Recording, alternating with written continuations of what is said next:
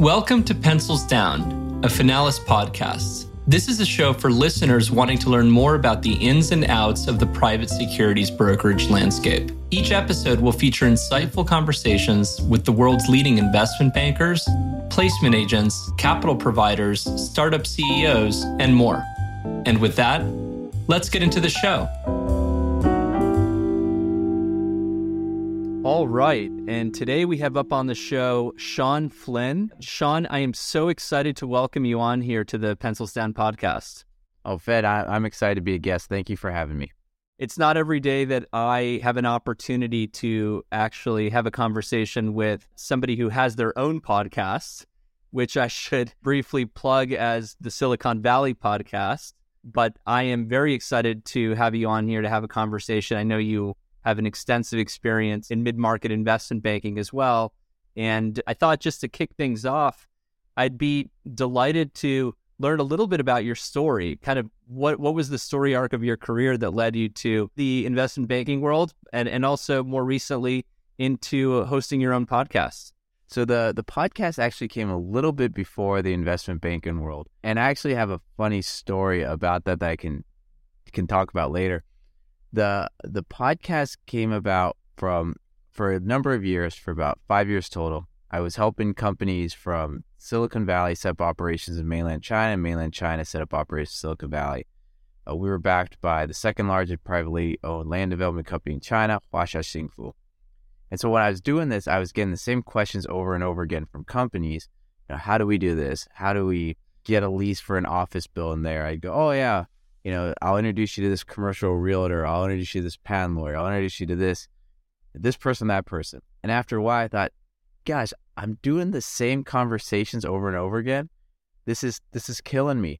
I just want to interview these people and then say, hey, watch this video, watch this interview, and it'll answer 90% of your questions. And if you want, anything else, I'll just make a warm intro to that person. And then, you already know them a little bit. You can just go from there. So I went to the public access TV station in Mountain View and started recording interviews. And I did 46 interviews. And that TV show is called Silicon Valley Successes. It got into 28 cities in the U.S., public access stations. And through that, I got introduced to the Investors Podcast Network. They want to do a podcast called Silicon Valley. I was on their platform for about 6 months before branching off and rebrand into the Silicon Valley Podcast. And then since then, we've done 178 episodes have gone live, 190 have been recorded. I've got to interview people like Melody Perkins, founder of Canva, Jim McKelvey, Square, Abram Miller, Intel Capital, Steve Snyder. The list goes on and on of people I've got to interview. But it really kind of started off with me being, okay, I kind of want to be more, you might say, lazy or efficient with my time. And just how could I go about doing that? And that led to one to the other. And then, Fed, you've seen it. Having a podcast is one of the most amazing things. You get to talk to people you normally wouldn't have the opportunity to. You get to ask them questions. You get to learn. And it's just one of those avenues that opens up so many doors that it's really hard to explain to someone without a podcast, just the gateways, the paths that open up from having it. And Fed, I've listened to some of your podcasts. You got some amazing guests. You've had some amazing conversations. Thank you for that. I'm just curious as it relates to you, Shawn Flynn, being in China and connecting the dots between, hey, I need to find a way to scale myself so I'm not repeating myself every time I'm talking to these guys, to, oh, I'm going to become a content engine and I'm going to leverage that in order to scale myself. Because a lot of people would look at that decision and say, well, that's an unconventional way to go about it. It's very entrepreneurial. At what point did you realize that, in the journey of becoming an investment banker, that you were clearly marching to the beat of your own drum in terms of, how you wanted to go about solving these types of problems, right? There's many ways to scale yourself that don't involve starting a television show or a podcast. So I think the pivot point, and like I said, this all started before getting into investment banking. So investment banking came about because I got, with these helping these companies set up operations, I was getting connected with a lot of investment bankers, with a lot of private equity VCs and all that, just for these intros going back and forth cross-border. And one of the companies I helped was the investment bank I'm currently at. They'd raised growth capital for a company. They needed to find a secondary manufacturer in Shenzhen. I knew some people, brokered an introduction, and one thing led to another, and that was my entry into the investment banking world, was just brokering transactions and connections cross-border and helping people.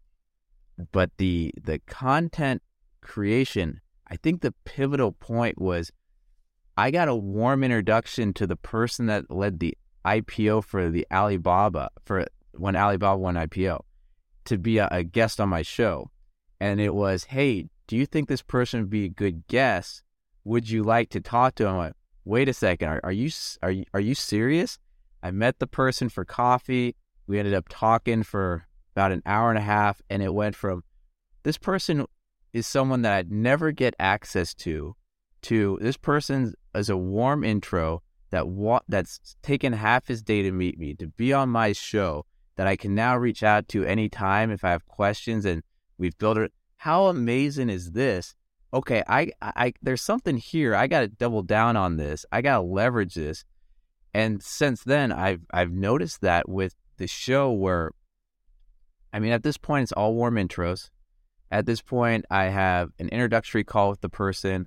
We exchange a couple of emails for initial question set. We do the interview. I'm talking to these people, 6-7 touch points for these interviews, and it's just incredible the relationships you build and the knowledge you gain from them. And these are people that if I just reached out to and said I'm an investment banker, they probably wouldn't pick up the phone. But if it's a podcast host, oh my gosh, let's get on this guy's show.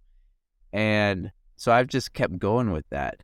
So it's been a huge lead gen and business development part of the investment banking, and it's just opened up a ton of doors because on one, the access to these people, but two, it also gives a credibility as people search for an investment banker to work with.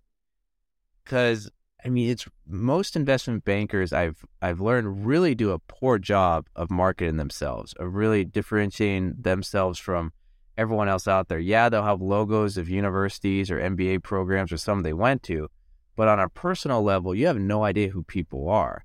But if you listen to their podcasts, you get to see them on panels. You start building relationships. So, Fed, when I listen to your podcast, after a few episodes, it's like, whoa, I know Fed. He's a cool guy. He's a good guy. If I have a problem, a deal, I want to work with Fed. Right. There's an authenticity to the medium because it's structured as a conversation, right? And it is a conversation. I'm very much on the same page. When we launched Pencils Down originally, we were in the depths of COVID, and Finalis as a business, so much of our value proposition is, focused on, the regulatory solutions that we can provide, but we were waiting for a regulatory approval. So I felt like I needed something to work on in the meantime, right? And the podcast ended up being one of the projects that I picked up. And what's amazing about the podcast is that it really kind of is a win-win-win, because obviously, we as Finalis, we see ourselves as a platform for empire builders, people building their own investment banking platform. So we're a platform for platforms. And we saw that there was a real opportunity to convene conversations around mid-market investment banking, that we didn't feel like there was an effective forum or network out there, and that there was an opportunity for Finalis to bring voices to the table.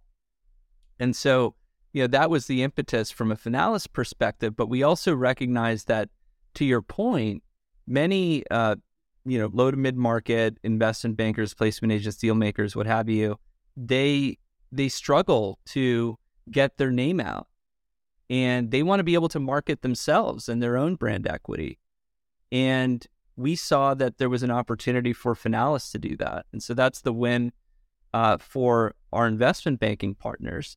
And then ultimately it's about growing the pie and about getting more people interested. And we find that when we record a conversation, we can leverage it in a variety of different ways, right? It becomes a form of evergreen content that we can leverage in the future as well. And I really like your guys' name, Pencils Down. That name for a podcast, I love it. Well, in this industry, there's one other podcast that's called Pencils Down. It's very focused in, kind of, I think it's about, kind of middle school gossip. Oh gosh.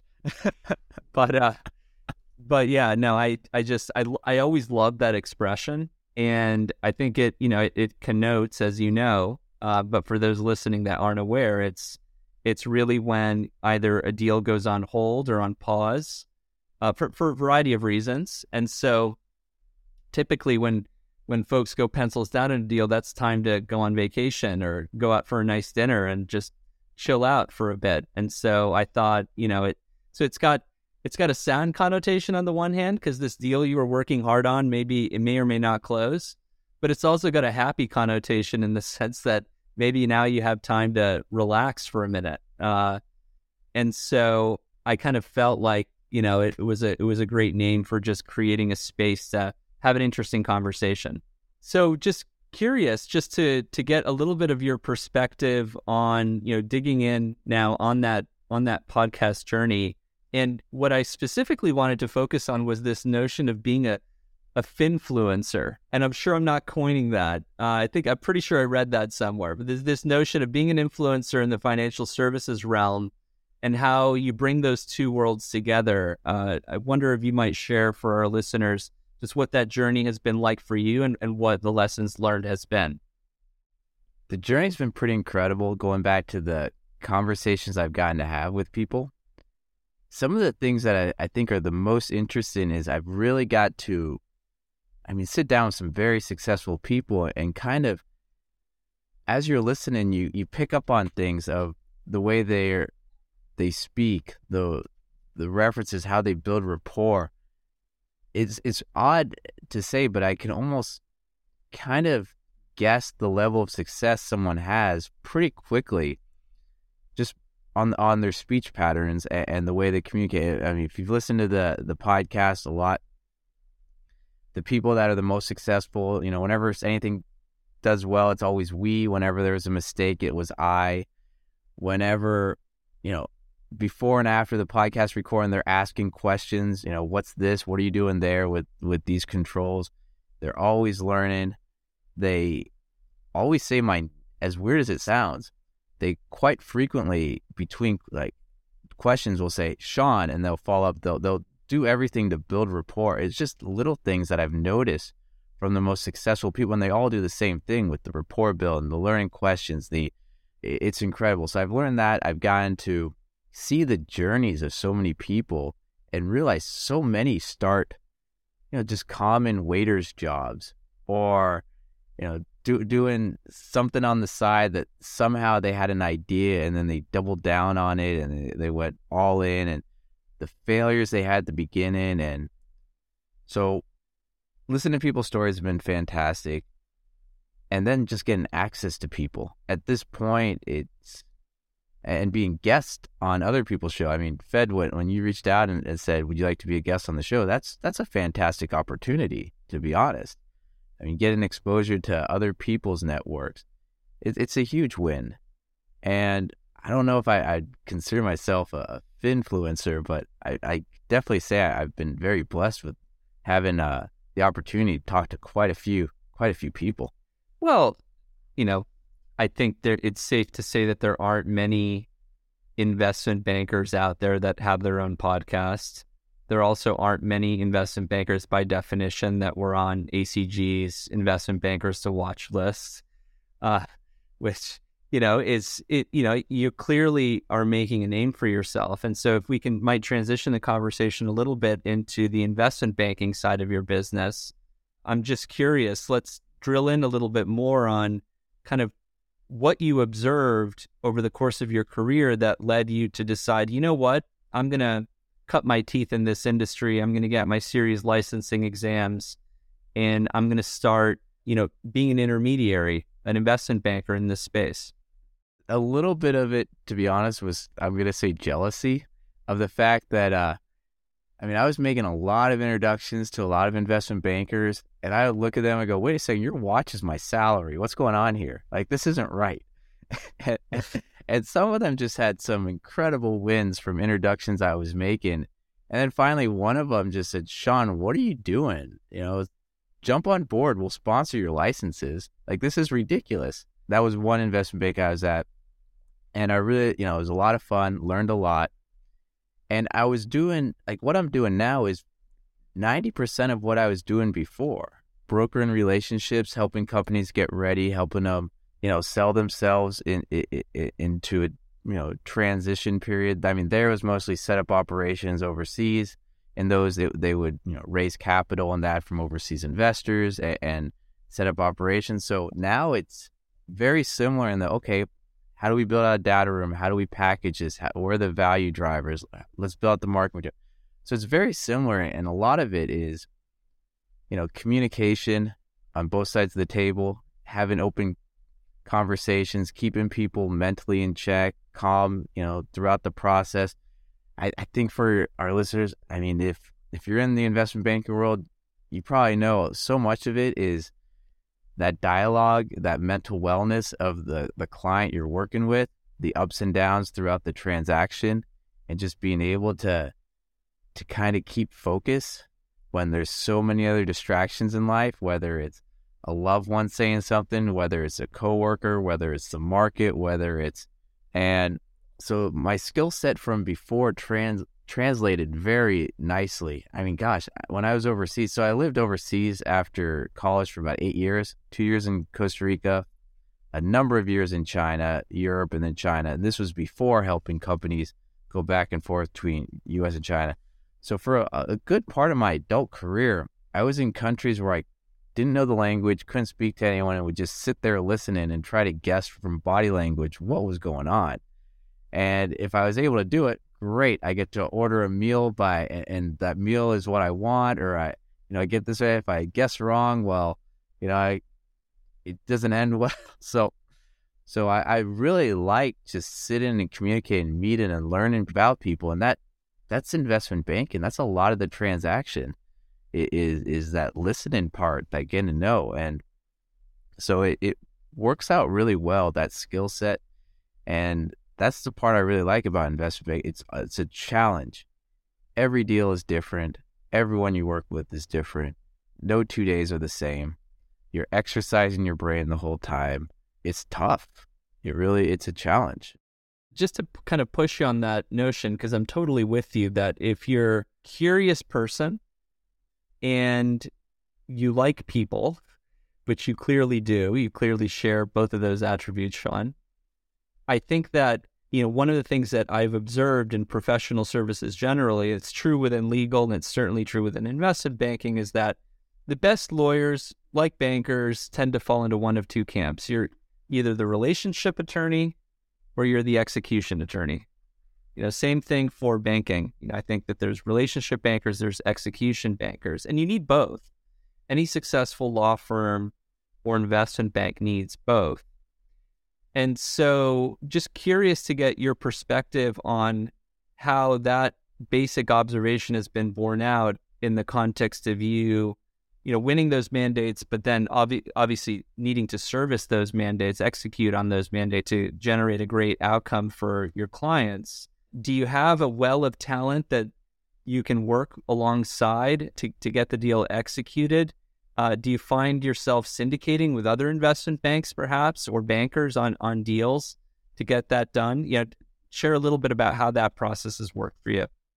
So with that, finding mentors, advisors, for whatever I've done throughout my career is something I always seek. So the investment bank I'm at right now, we got 15 principals. We got a research team, compliance. And if you look at our website, there's gray hair and no hair. Like, everyone's pretty seasoned, so it's fantastic just asking questions and having the team built for whatever the engagement that comes in. And then outside of the group I'm with, over the years, I've built up a lot of friends that are investment bankers that, I'll ask them, hey, what are your thoughts of this? What are you seeing in the market? I go to a lot of, back to ACG, Association of Corporate Growth, their events, ask people questions. Bernstein, go to their event. If I see a private equity investment banking event in Silicon Valley, I block that out in my calendar. And ACG Deal Max in Vegas coming up. That's been blocked out since I knew when the dates were confirmed. I am constantly absorbing information. Podcast, there's not a moment where I'm walking or driving that some investment banking related podcast is not being played. Something to do with the middle market or lower middle market, or I just get as much information from as many sources as possible, surround myself with people with more experience in all different areas, and also, listen to the other advisors that are on deals. Like, I'll sit there and listen to the lawyer, the accountant, whoever. I'll go through every document line by line multiple times. And I'm going to say, I mean, there's others that I know that skim through stuff where I'm highlighting. I think maybe I'm a little bit too in the weeds with a lot of things, but with that and having the team and the outside resources, I try to position myself in the strongest position as possible, and I think it shows. And so tell me a little bit about, some transactions, maybe on a high level or on a no-names basis, obviously, that you've worked on lately, or perhaps even just industries that you've worked in lately, where you've had deals lately that have excited you. And, just share a little bit for our listeners in terms of what you're excited about as it relates to your investment banking practice in the remaining 3 quarters of the year. So, I mean, deals that have been, one thing about investment banking that was just fantastic is these are life-changing transactions that you're working on. When you close that deal, the founders, their lives are never the same. I mean, they get to either retire, they get to have funding for their next project that they've been dreaming about. There's that stress, that pressure taken off their shoulders. It just, everything changes. And it's an amazing thing to go with them on this journey, from them saying, I was never able to buy a house. We've basically had to nickel and dime everything, to, oh my gosh, we're going to get a house. We're having our first kid. This is perfect time. And this is why we've worked so hard over these years. So there's a transaction I got to work on. It was pretty quick. There's an acquisition offer in their hands, and they were just, one, is this the best offer? And at the time it was, this isn't game changing. We think our company's valued for more. We stepped in, we got them what they wanted, which was a lot more than that first offer. And, that's not always the case, but they didn't have anyone on their side of the table at the beginning, and they were kind of getting pushed around. But once we stepped in, it was, okay, this is where we see it. And if not, we'll run a process and we'll bring in other people. We worked with them through through the whole transaction and it was funny because they were very engineer, whereas we want to know everything. What's the next step in due diligence? Why do they need this? What's the disclosure? Why? Everything was sit down, explain things. Next, sit down, explain things. Sit down, because for them at least it was, oh, we built this company. Don't we get to sell it over the weekend? It's like, no, you built it. Now you got this letter. Let's get this document. Okay, now there's due diligence, and they're gonna look at your code. They're gonna look at what? They're gonna look at it. Yes, they're gonna do IT due diligence. They're gonna do this. They're gonna do that. And it was hand holding them through the whole process, and the friendliest guys ever. And at the very end, it closed. We had to negotiate the employment contract after, all this stuff, and we were working with them. They got what they want, but now they're in a position in life where when the earnout is over, because there's that transition period, they don't need to stress about things. And they're young guys. I mean, we're talking mid-30s that they have the rest of their life where it's like, okay, what do you want to do? You don't have to work.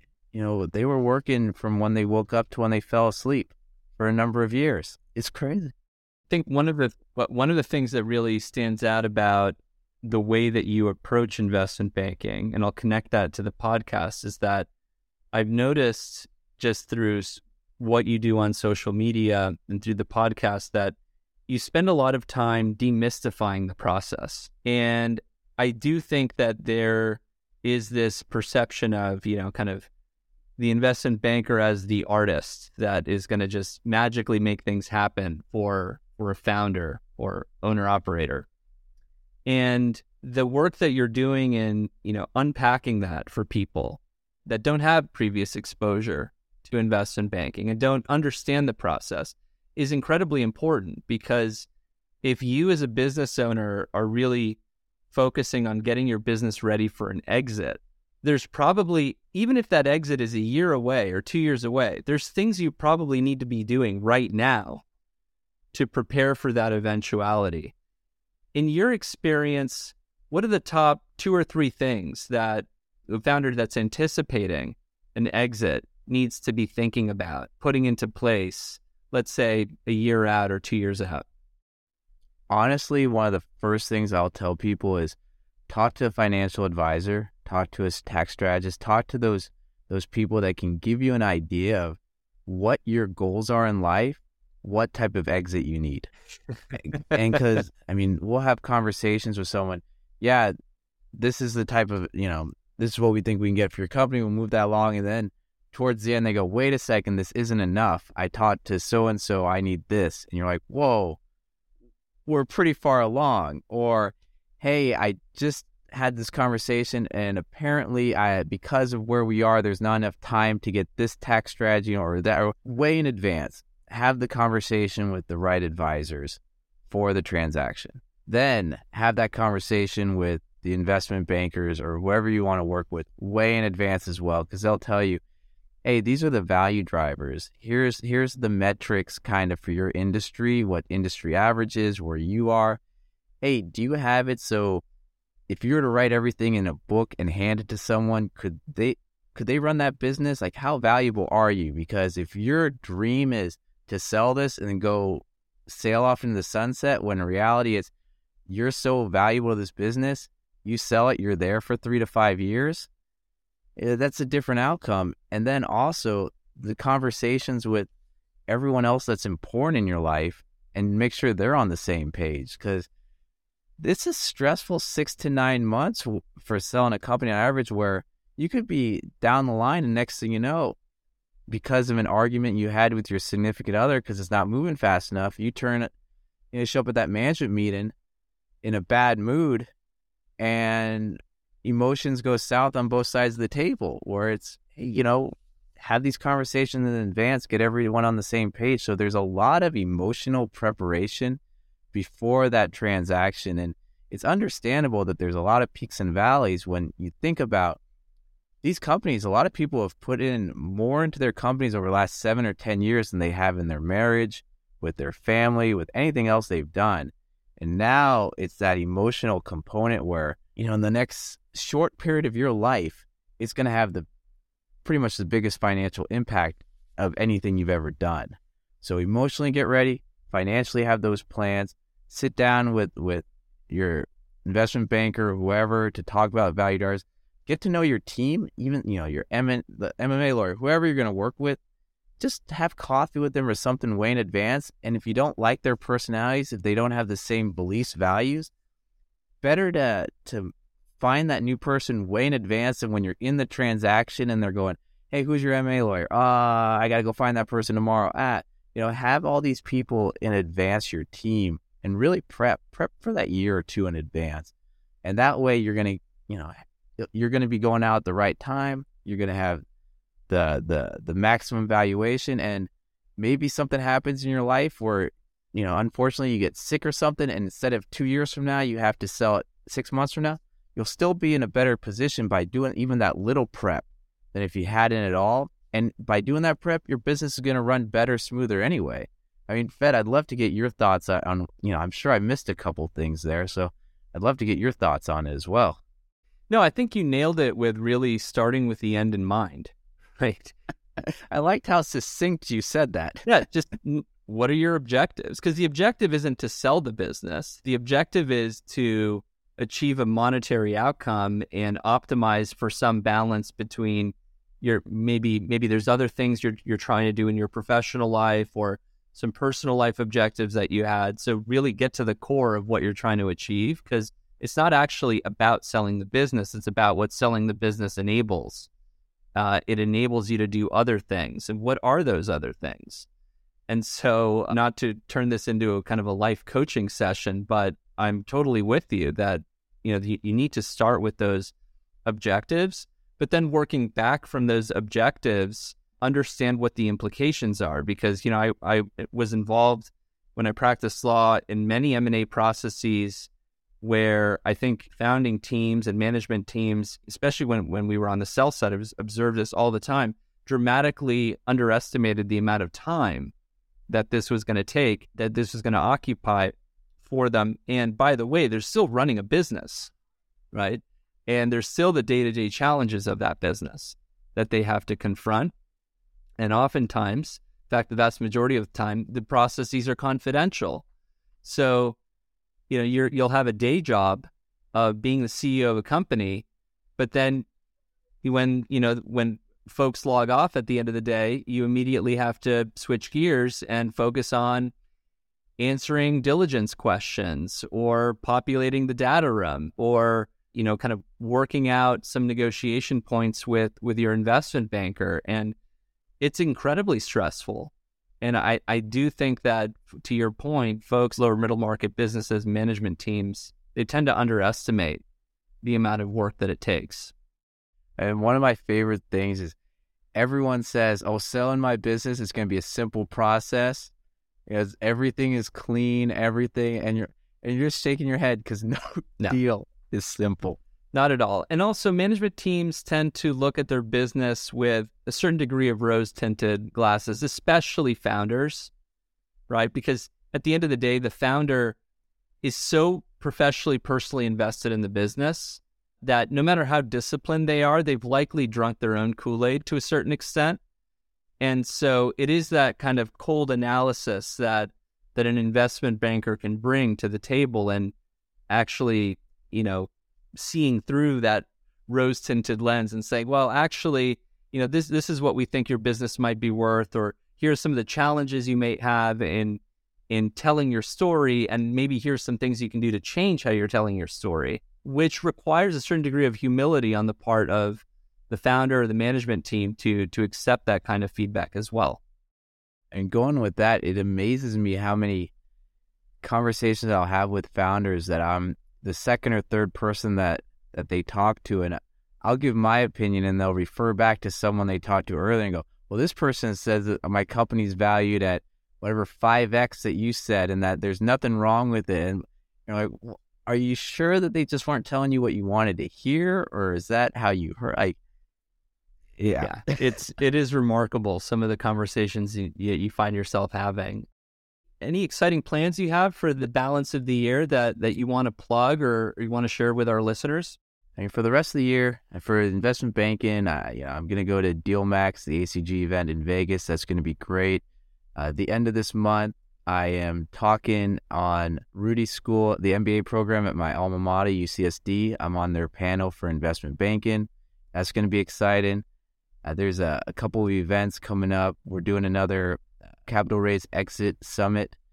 Dates haven't been set, but probably towards the end of October in that'll be a big event. We did 2 last year, one in Austin, one in Silicon Valley. So there's a lot of stuff I have lined up, along with my newsletter on LinkedIn and the podcast itself, that it's going to be a great year. And then some of the deals I'm working on right now, they're moving along, and I think 2023, there's a lot happening. I don't know, whenever anyone talks about chaos, I guess it's part of being here in Silicon Valley. I just kind of start thinking of opportunity, and I think we're going to see a lot of things. Shawn, I really enjoyed this conversation, and I just want to end the conversation by thanking you for all of the contributions that you're making to having stimulating conversations in and around the investment banking realm. Because to my point earlier, I really think that you're helping to demystify many aspects of the investment banking space through your podcast and through your social media presence, and you're having an impact. And so thank you so much for your contributions. I really enjoyed the conversation, and I'm looking forward to continuing it in the days ahead. That is my pleasure. Thank you. Thank you. Finalis is a broker-dealer platform with everything that M&A advisors, investment bankers, and placement agents need to succeed. We deliver a broker-in-a-box regulatory affiliation solution, replete with tech-enabled compliance, research and analytics, deal lifecycle management tools, and a first-of-its-kind deal marketplace. Learn more at www.finalis.com. You've been listening to Pencils Down, a Finalis podcast. Keep connected with us by subscribing to the show on your favorite podcast player. If you like what you've heard, please rate the show. That helps us keep covering the latest in the private securities brokerage landscape. Thanks for listening. Until next time.